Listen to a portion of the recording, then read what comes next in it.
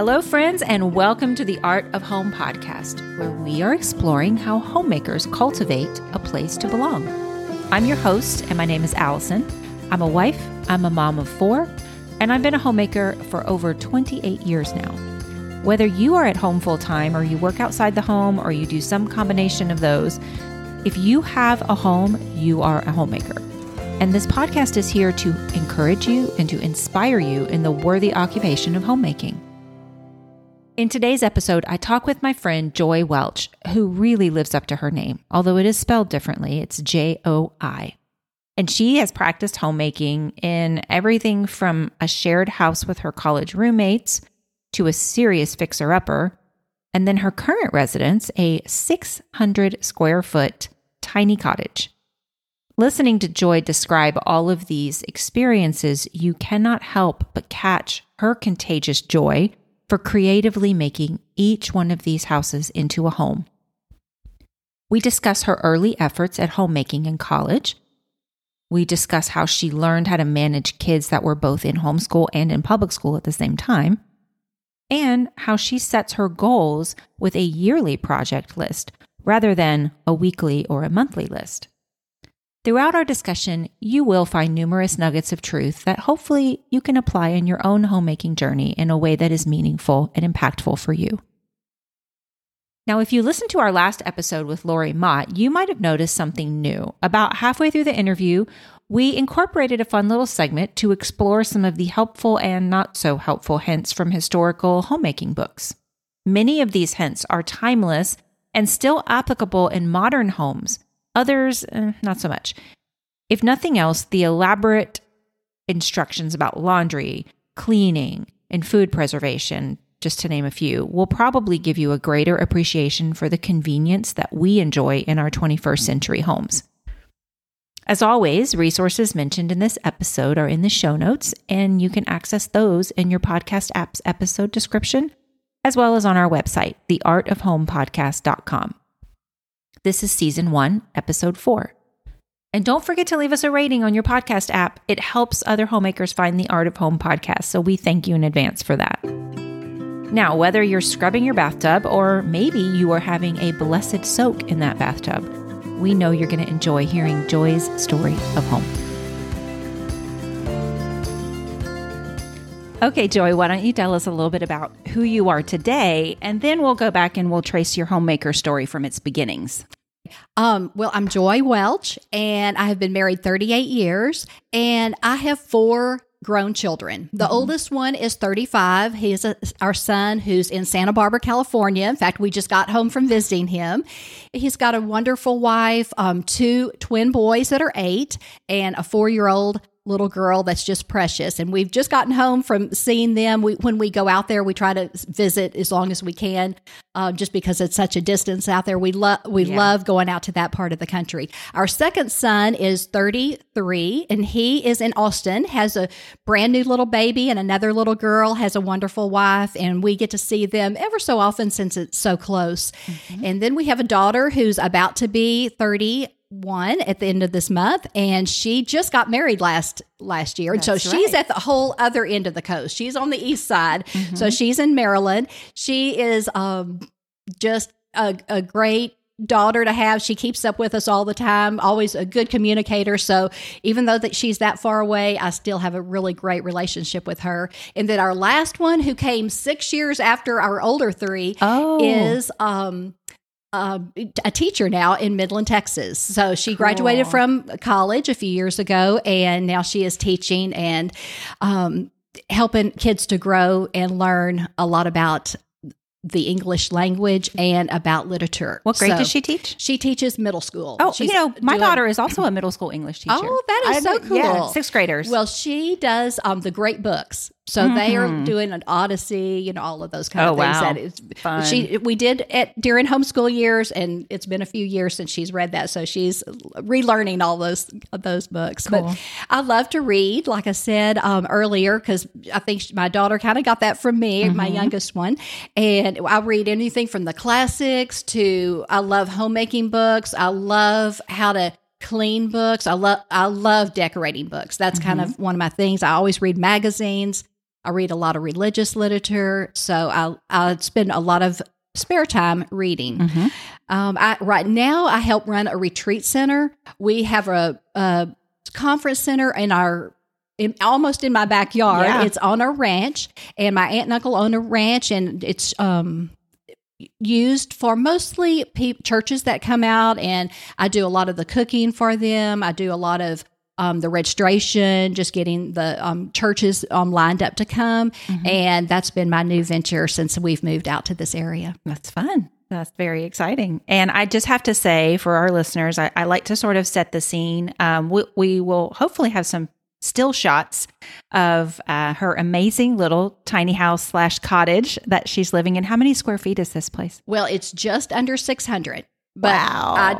I will say this, the front porch, and I did hear this, if you have a small cottage, you have to always add the front porch because I have a swing out there. You have a nice big porch. 2 chairs. Yeah. It almost adds another 200 square feet. Okay. So I can really say about 800 square feet. That is so awesome. Well, it's a beautiful little cottage, and I'm still in awe that, and I'm sure we'll talk about this some more, that you did some significant downsizing and really have gotten rid of a lot of stuff. Yes, and this is it. Everything you own is in this little cottage right here. Yes. That's pretty impressive. All right. So let's move on to your beginnings. When did you first become a homemaker? Well, I guess officially 38 years when I first got married. Right. But I kind of think I started even before that. And I say that because when I went off to college, I went to Baylor. The year that I went, all the freshmen had to live off campus, or a lot of the freshman girls had to live off campus because of the dorm situation. They had overbooked the dorms. Oh. They were doing I don't know if they were doing remodeling. I can't remember, but a lot of us had to live off campus. So I potlucked with 3 other girls, and we were thrown into having to be homemakers and having to cook our dinners and meals, had clean our rooms, doing all those kind of things that most college kids have that done for them when they go off and live in the dorm situation. So I felt like I kind of eased into it over the years, but I will say a little bit eased into it because I've had some examples in my life, but at the same time, maybe thrown into it with college when I knew I had to start cooking at least 1 meal a week for all my roommates. So that was a little bit of a challenge. Yeah. Yeah. Okay. So this goes to the next question, being thrown headfirst into the deep end as far as knowing how to do these things. So you felt a little bit thrown in because you probably weren't expecting to have to do that in college. But how about training early on before you went off to school? Were there women in your life? Were there people who influenced you and helped you know how to do some homemaking things? Well, thankfully, I did have a lot of people I learned from. I wouldn't say that I put it into practice because I felt like I just saw what they did and took that into my mind. So, and put it in a category, saying, okay, I'm going to, for future use, I'm going to retrieve that. Yes. But my mom was very neat and organized. She always had everything put up, neatly folded. If you could see her fold a t-shirt, it looks like it's better than a packaged t-shirt, and it looks like it's been ironed. That's what my dad said, that always, anytime she folded something, it looked like it had been ironed that way. So she was always neat, organized, had meals all ready for us. Now, my sister and I did clean up, but we lived busy lives, and we were just home a little bit of time in the evening to help wash the dishes. I learned from my mom. I also learned from her mom. Her mom was a wonderful home decorator. In fact, when she was in her, I think 60s or 70s, she became an official decorator and took this course, got certified, and she did all the projects to do that. And I was always just fascinated with all these projects that she would do to get certified to be an interior decorator.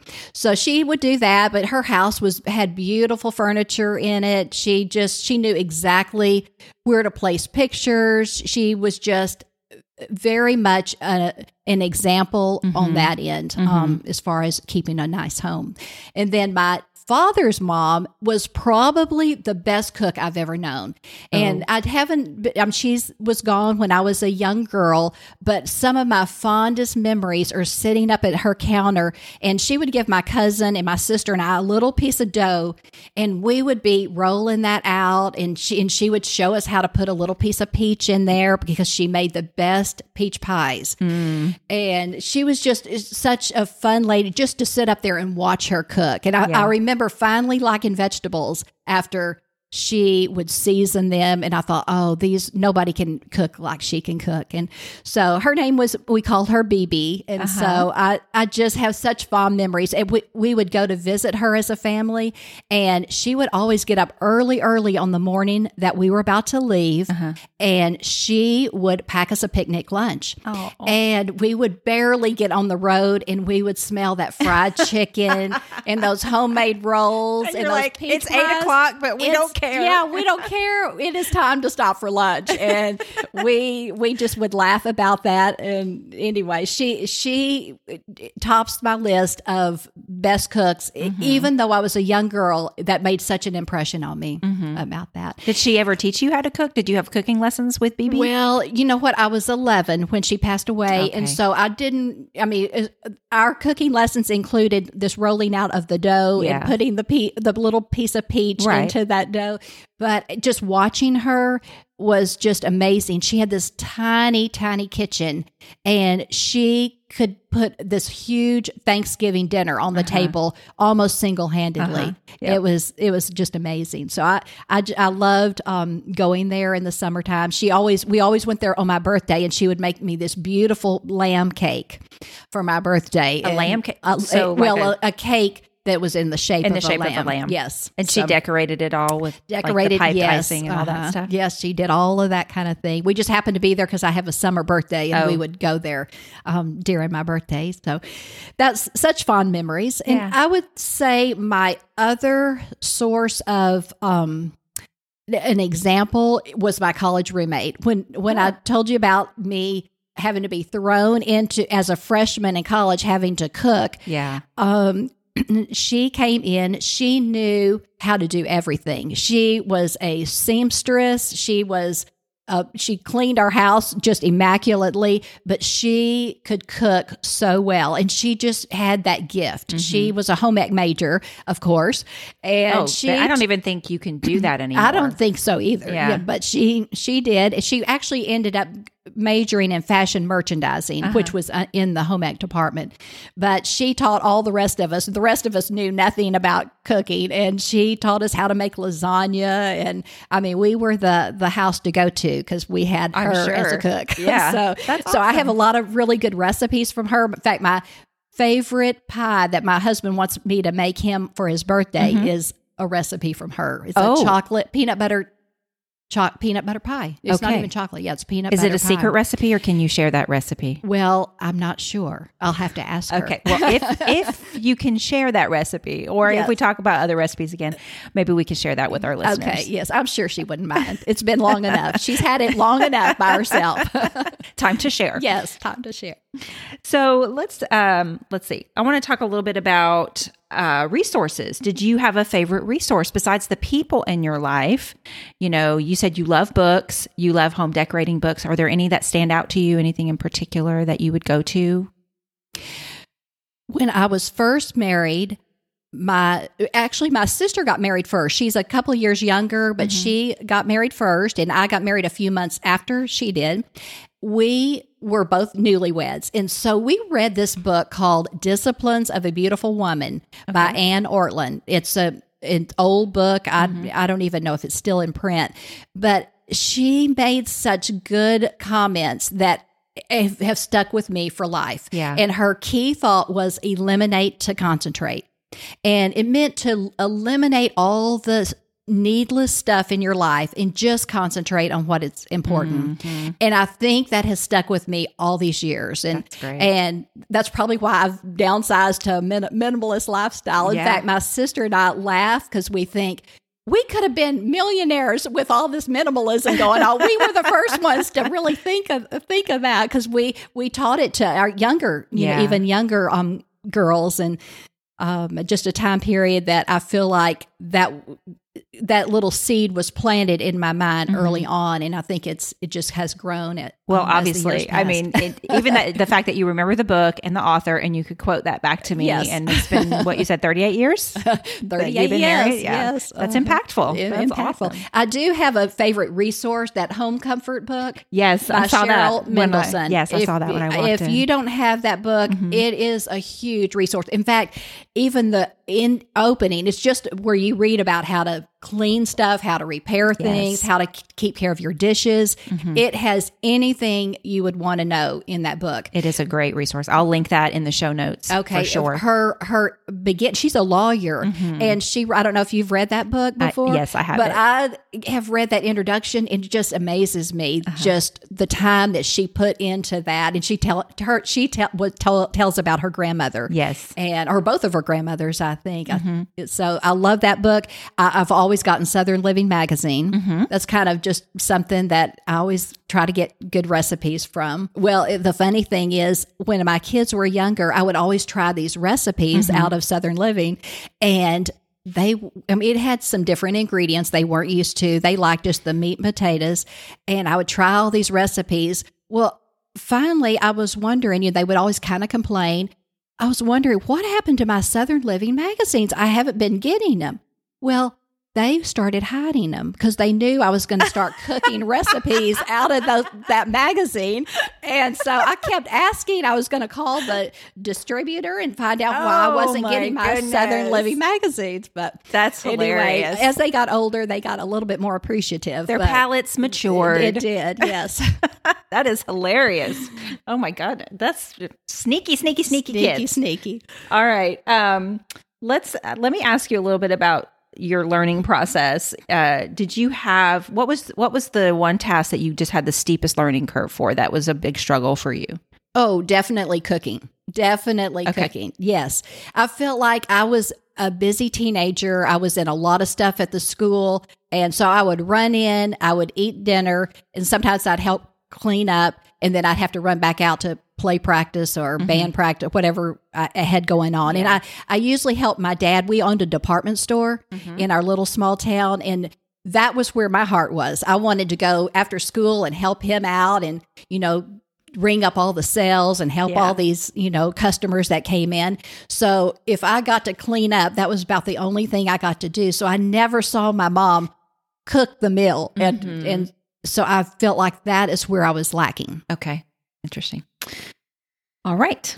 We are going to move on to balance in homemaking. Did you ever work outside the home? Initially, when we first got married, I worked, I was in retail. Okay. Or I had graduated with a business degree, and I was a manager of a store. So I did that for a short time. And my husband and I decided, that he wanted me home and I wanted to be home. And we had our first child. We were 3 years married. And that was about when I stopped working. And I raised them until each one went off to high school. So I homeschooled them all the way through. And then as each one would go into high school, I felt like it was a big release, and then I would keep homeschooling the ones that were left. Okay. So, but when the last one she went into high school, I started into banking, and I was basically a financial advisor, loan officer type thing. Okay. And anyway, were there any particular challenges that brought to your homemaking?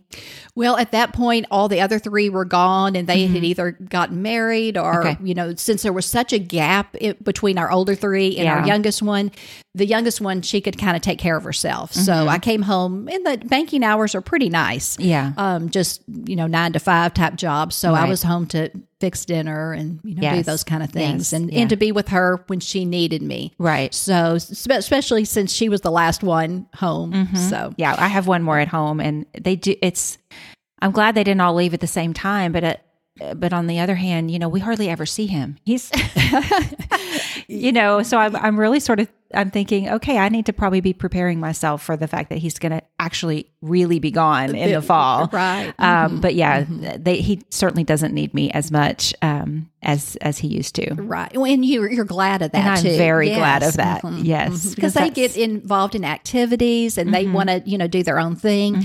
And so you feel like, it's a different season. So it's almost an empty nester, but not quite. Right. Well, not quite. And we're both graduating in a way. Yes. I did my job. I did what I was supposed to do. Exactly. So, okay. So let's talk about priorities and goals. Are you a goal setter? Was this something that you just kind of would do naturally?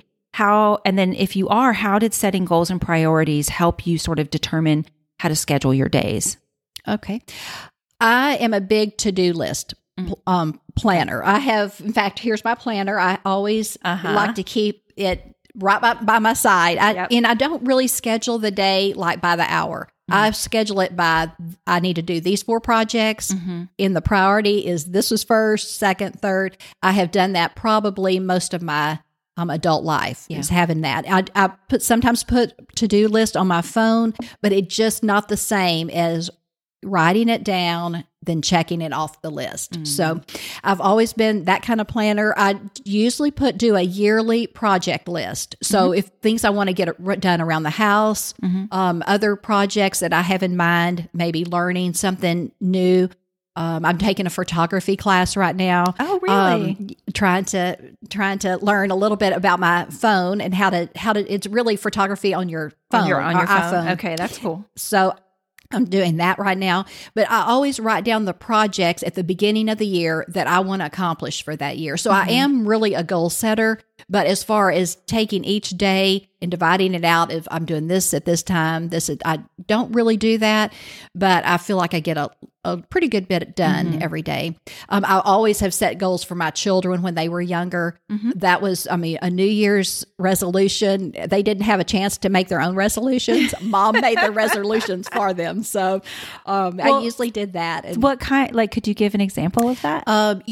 They had a lot of them in music. Okay. So I would say, okay, the oldest one played the violin. And so I'd say, okay, I want him by this time to get through this. He did Suzuki and to get through at this point. And then the other 2 did piano and some did swim. And so just some kind of goals about what I wanted them to read, maybe times that I wanted them to maybe read and study a chapter of the Bible, just what I would have. I always did that before January so that when we came back after this, Christmas break, we could sit down with each child and say, okay, these are the goals. And I would ask them, do you have anything you want to change about it? So it wasn't so demanding that I said what they had to do, but what would you like to accomplish this year? Okay. And does this sound reasonable? Okay. So I always did that. I always felt like if you didn't have a goal, then you're just kind of ambling around a little bit. So we were always pretty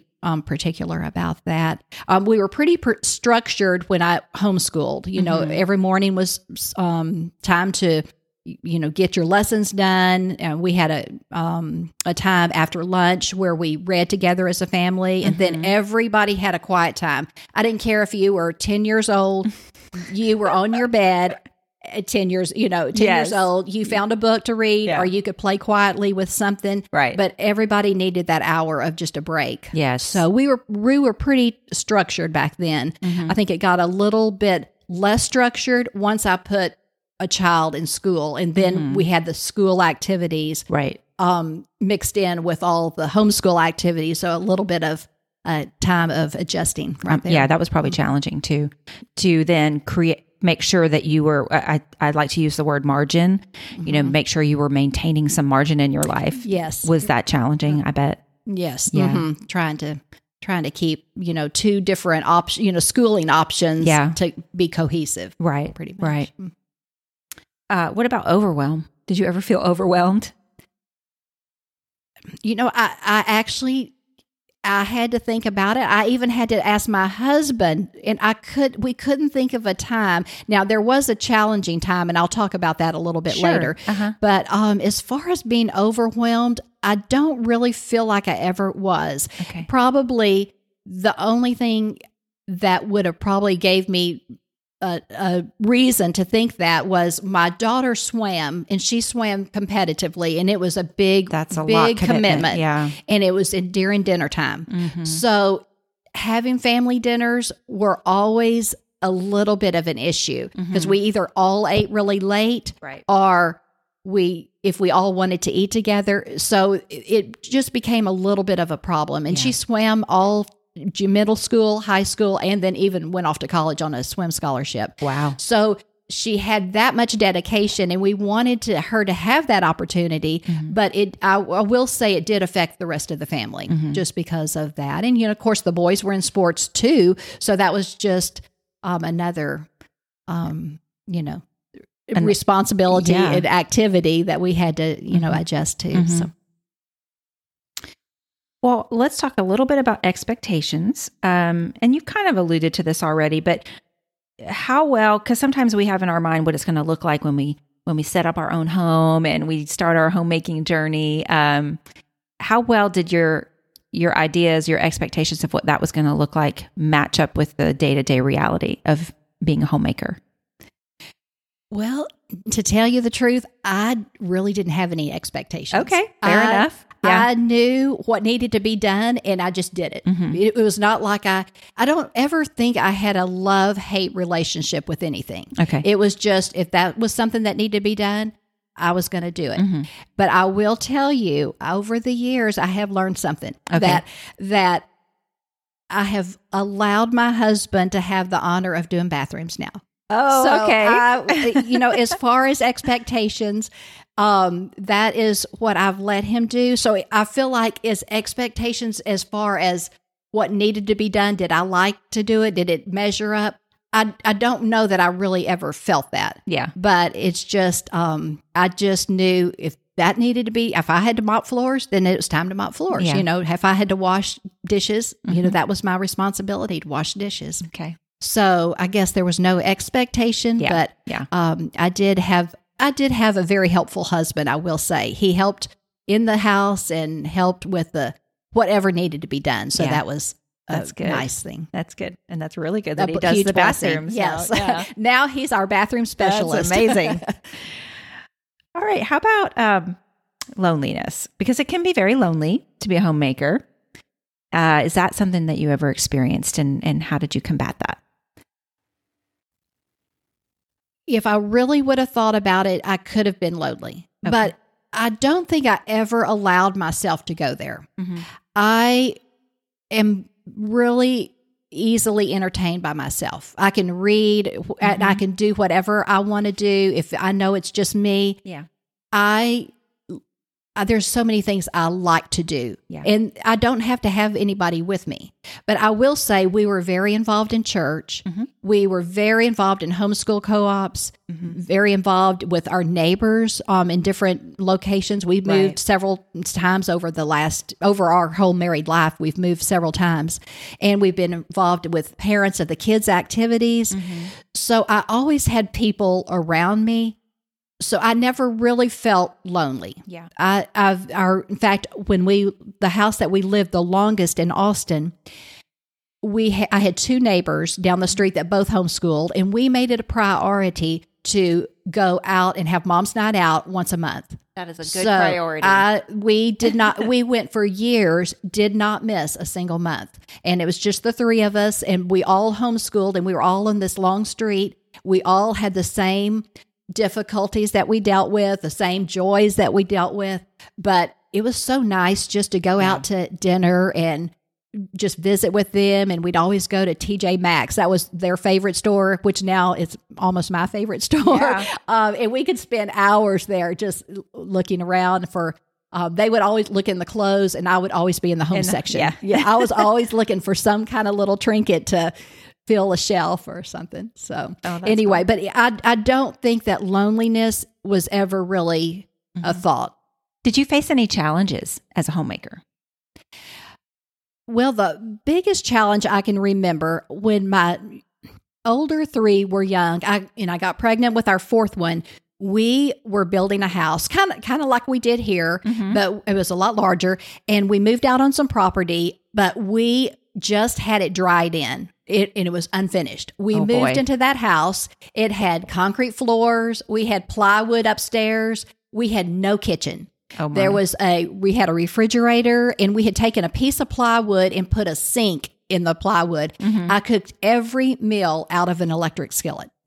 So here I was, pregnant with my number 4 and trying to homeschool 3 kids. My husband, was doing work, and sometimes he worked out of the house, and we were trying to finish this house that we were living in. And it got to be a little bit of a challenge just trying to balance all of that in. I'm sure. Yeah. I felt like that was probably a time of our life that I'd have a hard time going back to. Right. How long did you have to live like that? I think about 2 or 3 years. Oh, my goodness. Yes. And the funny thing is, we finally got the last of everything done, all the rock work done outside, all the flooring done.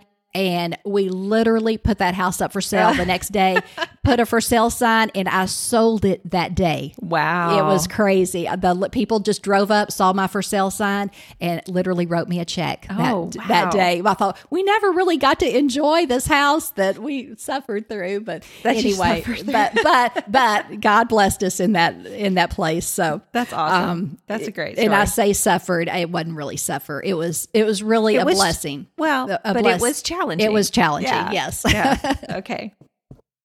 Good. We'll get back to our conversation with Joy in just a minute, but right now it's time for historical homemaker hints.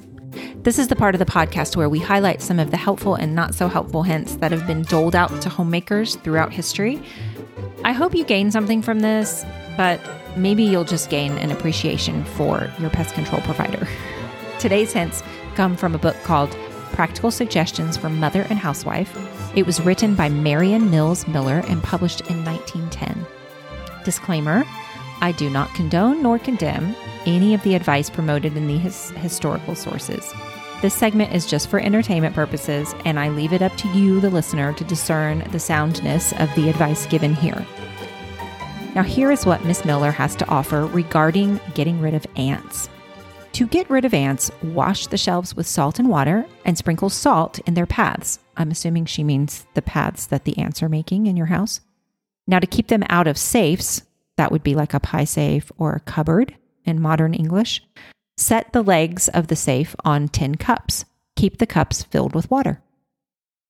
Maybe you have a mouse problem, and maybe they're getting into your books. Here's what she has to say about that. To keep mice out of books, sprinkle a little cayenne pepper in the cracks at the back of the shelves of the bookcase.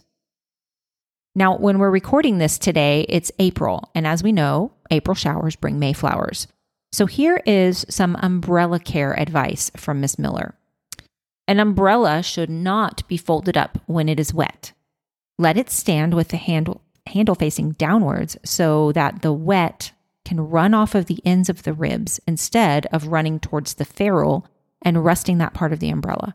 In case you don't know what a ferrule is, I think I'm saying that right. Ferrule, Ferrule. Anyway, it's that metal tip at the end of the umbrella, at the top of the umbrella, above the canopy. So when you dry your umbrella, Miss Miller suggests that rather than setting it on the tip to dry, you set it on the handle to dry, and that way the water won't run into that metal tip and cause it to rust. Now, we have one final word of advice from Miss Miller, and that is regarding the mother's duty toward herself. In all her multitudinous concerns, the housekeeper should not forget her duties toward herself. Many a mother, in looking out that her children are a credit to the family in dress and manners and care for their persons, gives up all thought of standing as an exemplar of these things among the ladies of the community. This is a sacrifice of self that is not commendable, since it defeats its purpose. The mother should always be herself an illustration of the lessons she teaches, else they will not be seriously considered. So practice what you preach, in other words. Well, thanks for listening to today's Historical Homemaker Hints. Now let's get back to Joy's interview. All right, let's talk a little bit about hospitality. So we have a tagline on the title of this podcast. It's The Art of Home, but the tagline is How Homemakers Cultivate a Place to Belong. So we show hospitality to people outside of our family and within our family, and we show hospitality to our own family members by intentionally making memories, or we have certain family traditions that we do. So what about your family? When we kind of made every night like a special night. Since we homeschooled, we didn't have TV during the week. We wouldn't allow the kids to have TV, but we did pizza on Friday night. That was kind of our standard thing. Always the boys and Dave would go to Blockbusters, and pick out a movie for that night, and come back, and we would, all get together, have pizza. That was just our family get together. And this was when the kids were young. We would Sunday nights we would have a picnic indoors where we laid out a blanket, and we wouldn't eat this today, but we had chili dogs. Every Sunday night, and we watched a special show on TV. So that was kind of a tradition. The kids knew what to expect on those nights. You're a brave woman to have chili dogs on a blanket in the living room floor. Well, it was an old blanket. Okay. An old blanket that I'd had for years. So, it was in our living room, but I think it was during the time I remember most is on those concrete floors where we had the challenging time.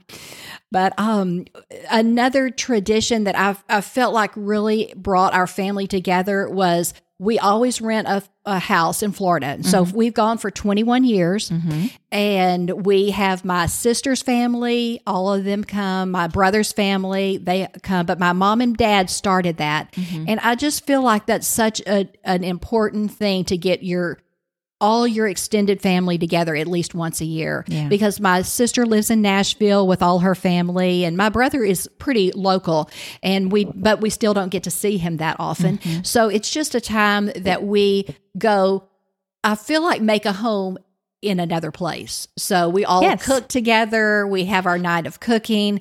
We just have special traditions like that I think has really, everybody knows that, okay, Florida, first week in August, we're heading that direction. That's a fantastic tradition. And I know why you want to go to that part of Florida, because that's where I grew up. I know. It truly is the world's most beautiful beaches. It totally is. Rivals any in the world. Oh, exactly. Okay, so how about showing hospitality to others, to people outside the four walls of your household? Well, when our kids were younger, like I said, we've homeschooled, and we were so ready to be kind of out of the house that, at night on the weekends, we would call another family up and say, hey, do y'all want to meet us at the park? Do y'all want to meet us we had a place called the Hamburger Factory, and that was our weekend place. We took everybody to the Hamburger Factory. We sat there forever visiting with our, friends that had kids, and they all visited. And I feel like we all wanted to go out and do stuff since we were home so much. So as far as having people in our home, I probably didn't as much as I do now. Okay. I feel like I've really grown in that area. We did lead, my husband and I led the 20s class. When we got in our 30s, we led the 20s couples, and they would always like to come over. And we always had Bible studies over at our home too, all opened up for that.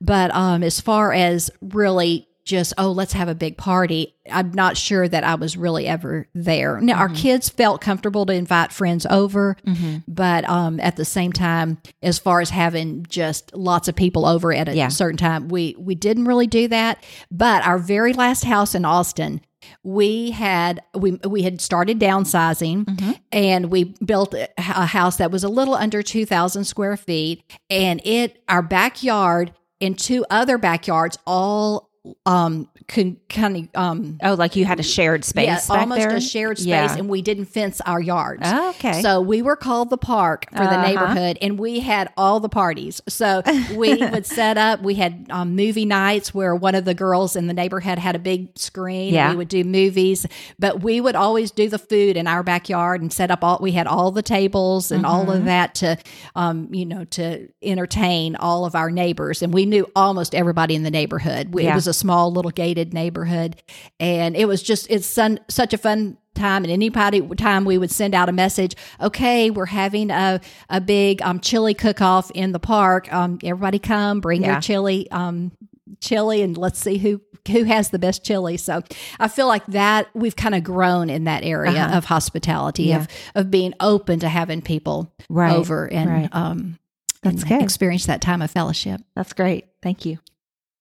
So let's move into talking about the seasons of homemaking. How would you say your role as a homemaker has changed over time? Well, first, I think of homemaking life as being seasonal. Okay. I feel like you have to embrace every season that you're in. Mm-hmm. And I tell young moms all the time, and I know a lot of people our age say the same thing and say, you know what, enjoy every moment because it goes by so quickly. Yeah. And I know a lot of people say that, but it is so true. Yeah. So true. Because you think about those years, and as I was talking about our past years, I'm thinking, wait, that went by so quickly. And now my kids all have kids of their own, you know, and I feel like you have to embrace that season. We're in the empty nester season right now. I love being an empty nester.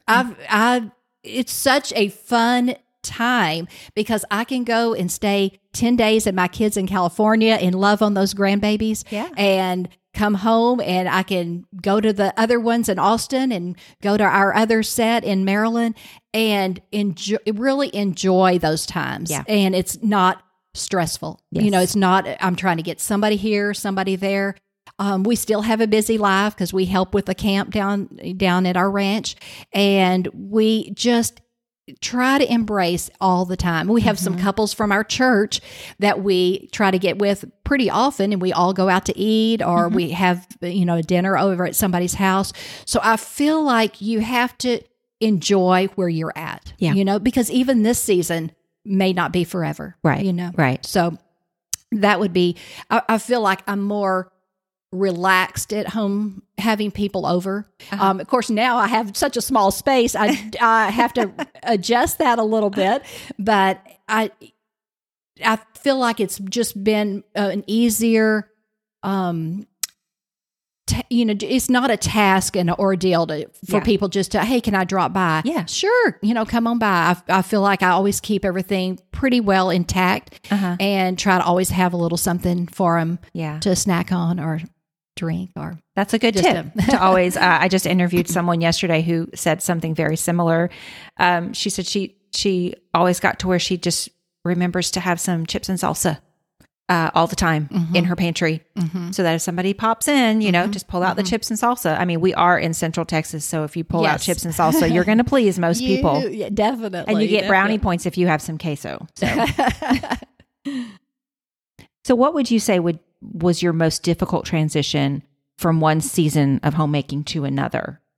Was it hard when that first baby came, or maybe the second or third baby? Or I think the hardest transition, and I kind of referred to it earlier, was when we started putting the kids into school. Yeah. And we had some homeschooled, some school, and we had the activities of everything. Right. So it was a little bit of a hard struggle to balance all of those things. Yeah. I think that was my hardest transition. I feel like a lot of people say the empty nester is the hardest, but I mean, we went into that thinking, whoa, we made it.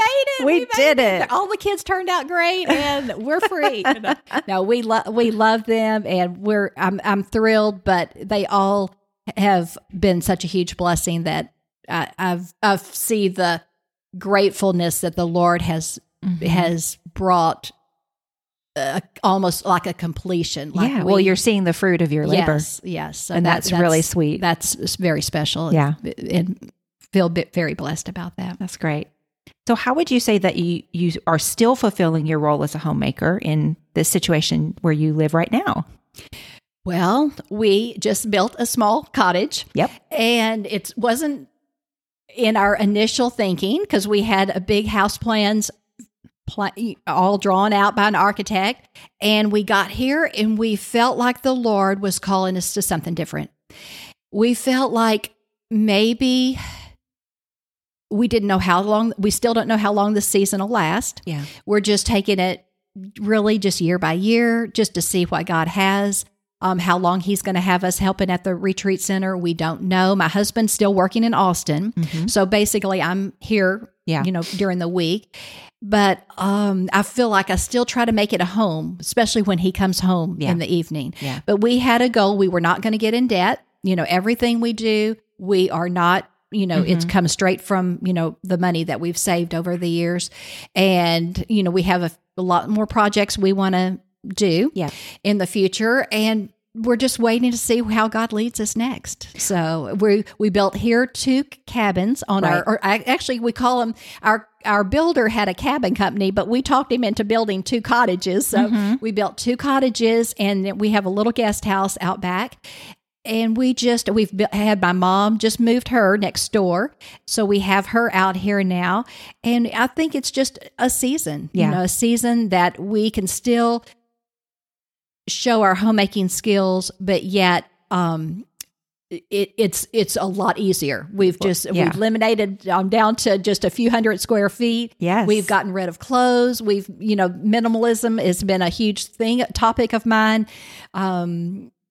It's just been good. I've cooked for the camps now. I cook. We have about 50 people that we can house at our camp, and we have lots of people coming and going, and they're actually asking for seconds on food. So I'm thinking I've cleared that hurdle of not being able to cook. Right. I have an Instagram page, and that I do little cottage tips on how to live small. Oh, great. I do that. Great. And then we'll definitely link that in the show notes. Okay. And then I do have a YouTube channel too. So that I like to share just tips. Yeah, well, let's talk about that just a little bit. Okay. Tell us about your YouTube channel.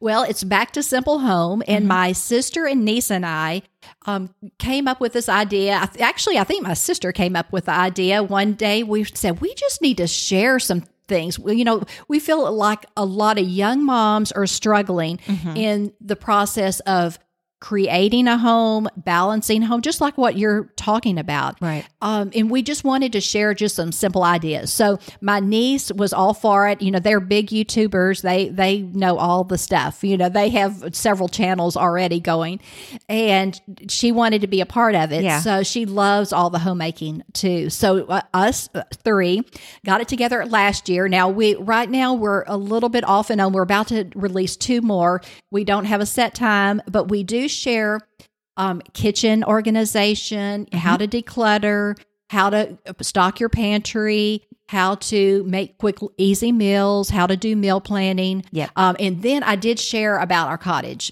just how we built this, how we came to the point of even doing these kind of things. And eventually we would like these to be rentals. Yes. That's kind of our long-term goal.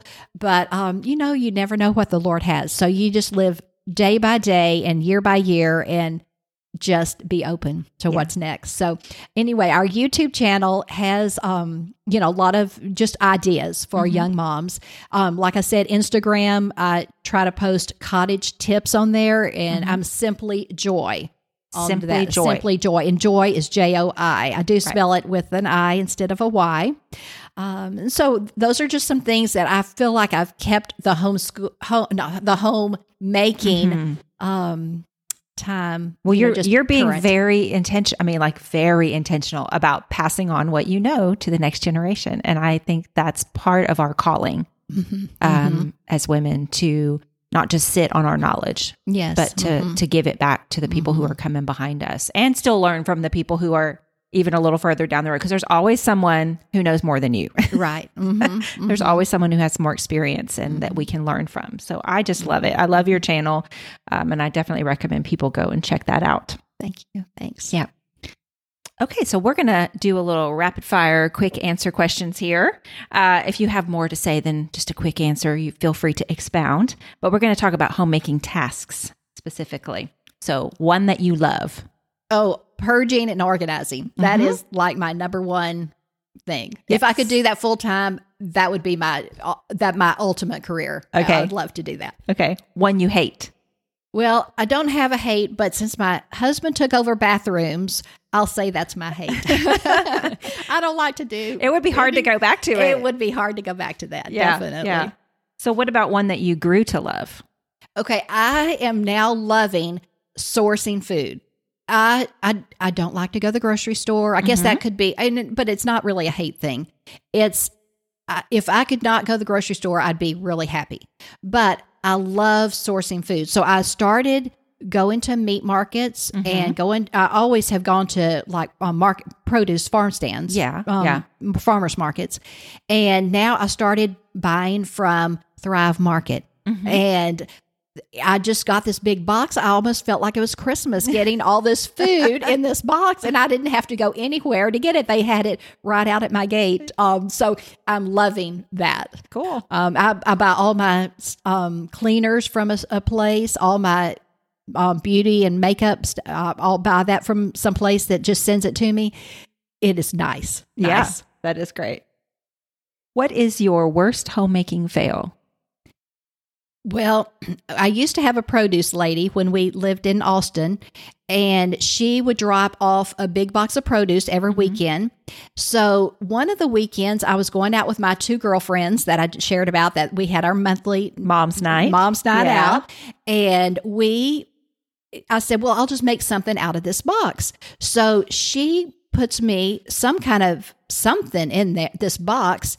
And I look at the recipe. She always included a recipe in case we didn't know what we were fixing. Yeah. So I had never heard of Swiss chard. Never. Oh. And I made her recipe for the kids and Dave that night. And I got some ugly looks when I got home. In fact, no one said a thing until I went to the trash can and saw some pizza boxes. And I said, did y'all not like that recipe, Miss Juanita? That was her recipe. And they just all gave me a strange look. And that was the last time we made that. But I have learned to cook Swiss chard. And I know what it is. We actually grow it in our garden down there at the ranch. So I have learned that. Well, that's good. Okay. How about a memorable homemaking achievement?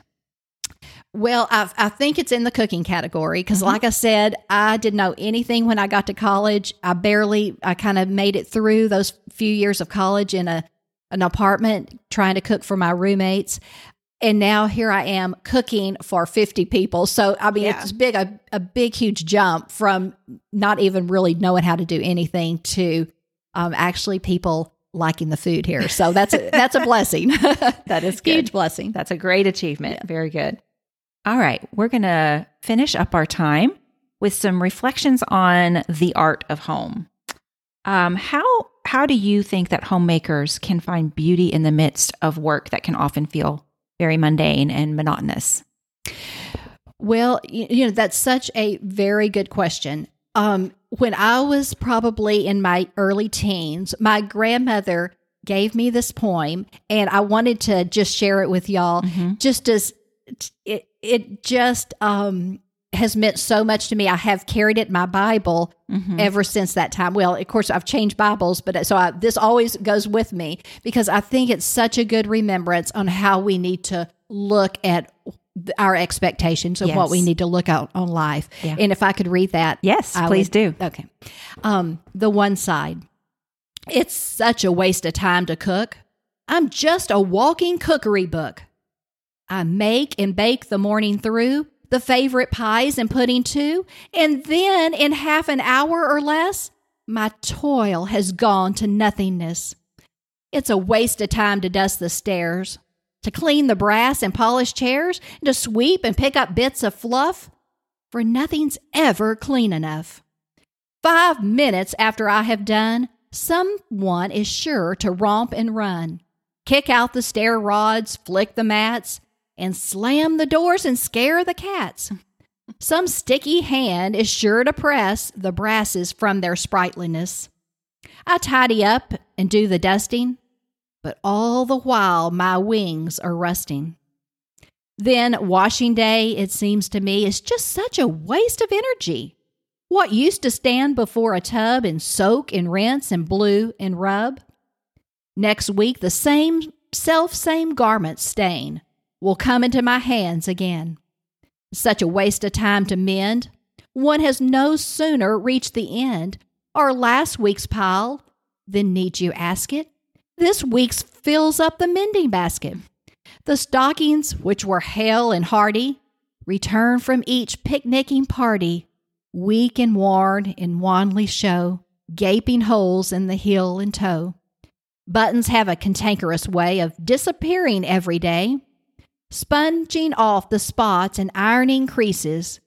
Between it all, I'm worn to pieces. Woman from cradle to grave is nothing but a galley slave. The other side. I've done an angel's work today. Yes, such an honor came my way. Real angel's work. And lest you doubt it, I'm going to tell you all about it. Well, first I cooked. It was so nice to plan the pies, the stewed fruit, and rice. God sent his angel once to make cakes for a poor wayfarer's sake. But just today, he honored me and sent the task my way, you see.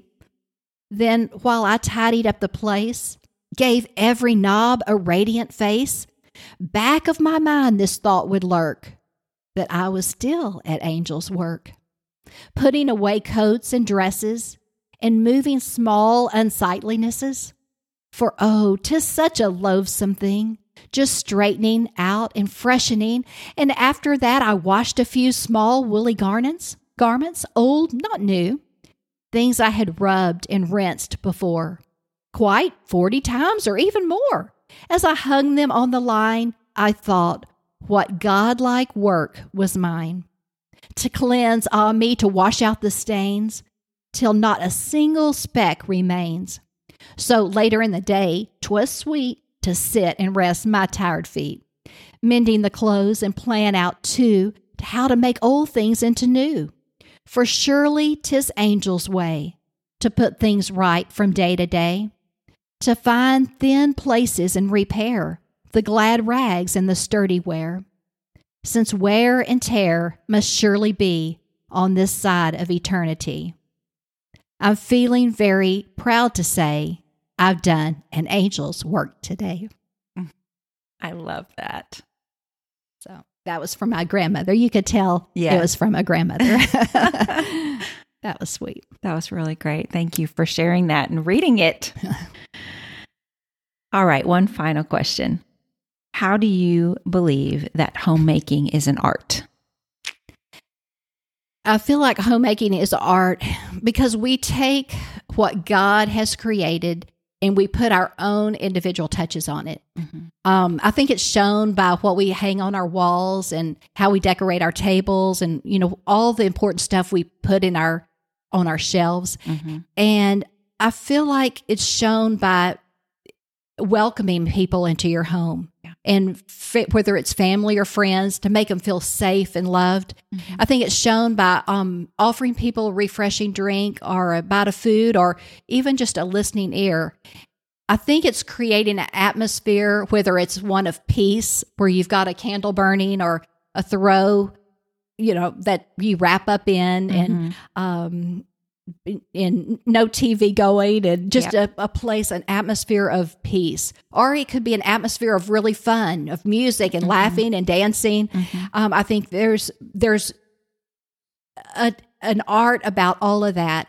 And as I was reflecting about that, I feel like it's homemaking, just like art, is not something you just see, but I think it's something you feel in your soul. Yeah. That's wonderful. Thank you. Yes.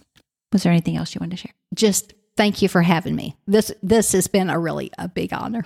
I'm so glad.